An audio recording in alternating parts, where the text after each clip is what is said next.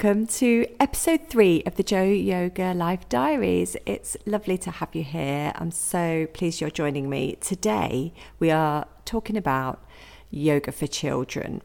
So I've spent many years in schools and working with children privately one-to-one as well as in big groups.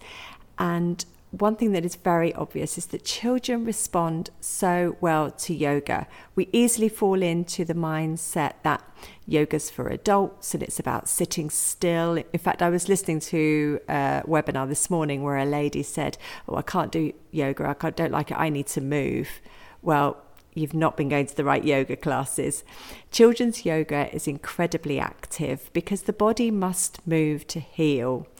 And even as adults, if we're tense and stressed, we're not going to heal by sitting really quietly and still in meditation.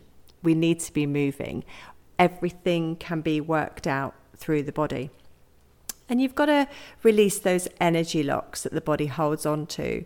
Any kind of emotion or experience that the body feels is held in the body as a lock or a little energy knot. And we work that out of the body with movement.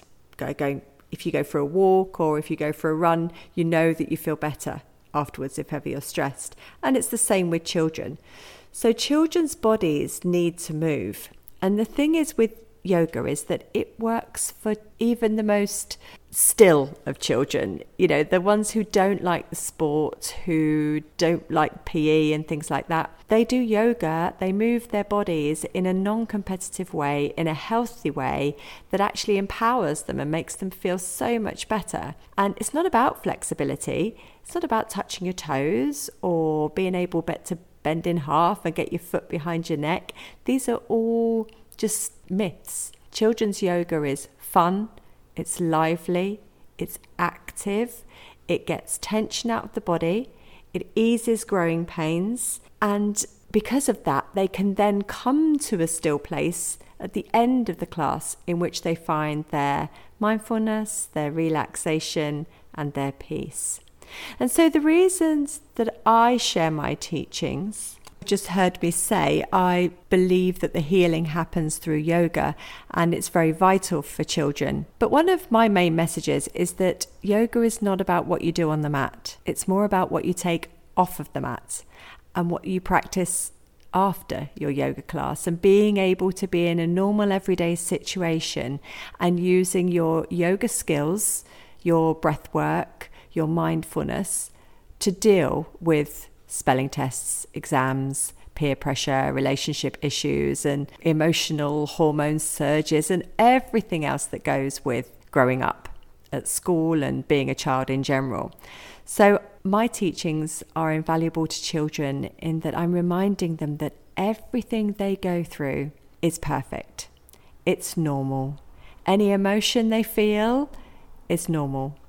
That fear is a reminder to just pay attention to yourself, to pay attention to what you're feeling, what you're experiencing. And children need to be reminded this as they transition through their life, that what they're going through is okay. And they are taught ways to deal with these uncomfortable emotions and these uncomfortable feelings. So stress in exams, they know to do alternate nostril breathing or to do a long breath counts. If they're feeling hurt or upset by a friend, they know to just take a moment to go inside and feel their heart and their tummy and just reconnect with themselves again. And so that's why I'm always sharing my teachings and why I want to get as much yoga on the curriculum as possible so that all children can experience this. And as with anything, some will relate to it, some will find it a bit too weird. However, I have seen the magic happen, and I have taught classes of teenage boys, very testosterone fueled. They don't want to be doing this yoga stuff. And I'll do the class with them. And I remember one, he left the class and he was like, yeah, it's all right. And to me, that was the greatest compliment. I've had footballers who just constantly come back to my classes. They never make eye contact with me because teenagers can't do that because of the rewiring of the brain. They struggle with that. And they'll come and stay in my class. They don't give me any, that they're enjoying it or they're not enjoying it or whatever. I don't get anything. And they'll come back and come back and come back. And in fact, one time I spoke to one of the dads. He said, "What do you actually do?"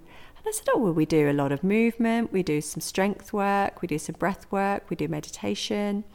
And he said, because he won't tell me what you do, but when he comes out, he says, "I feel really light." And that's wonderful that a teenage boy who's dealing with everything he's having to deal with, he's on a football team, and he just gets the opportunity to feel light, to feel peaceful, to be able to connect with himself and what he's going through. And it's these moments that you get, what the children receive, it's those moments that can carry them through into adult life, because they remember their yoga becomes a point of reference of how to feel when they take a deep breath, how they feel. And that's what they receive from yoga. For children, it's not all about dealing with back pain or things like that. Yes, they do have painful bodies, but most of them come to a children's yoga class or yoga at school because of the way they are allowed to feel, because they're given time to just be themselves, to not be competitive, to not battle against each other, to not be judged. A yoga class is never a place of any judgment, because every single body and every single child is unique. And I tell them this at the beginning of the class, so they're very aware that it really doesn't matter. We're not looking for the perfect pose. We're not looking for the bendiest person or the strongest person, because your experience is totally yours.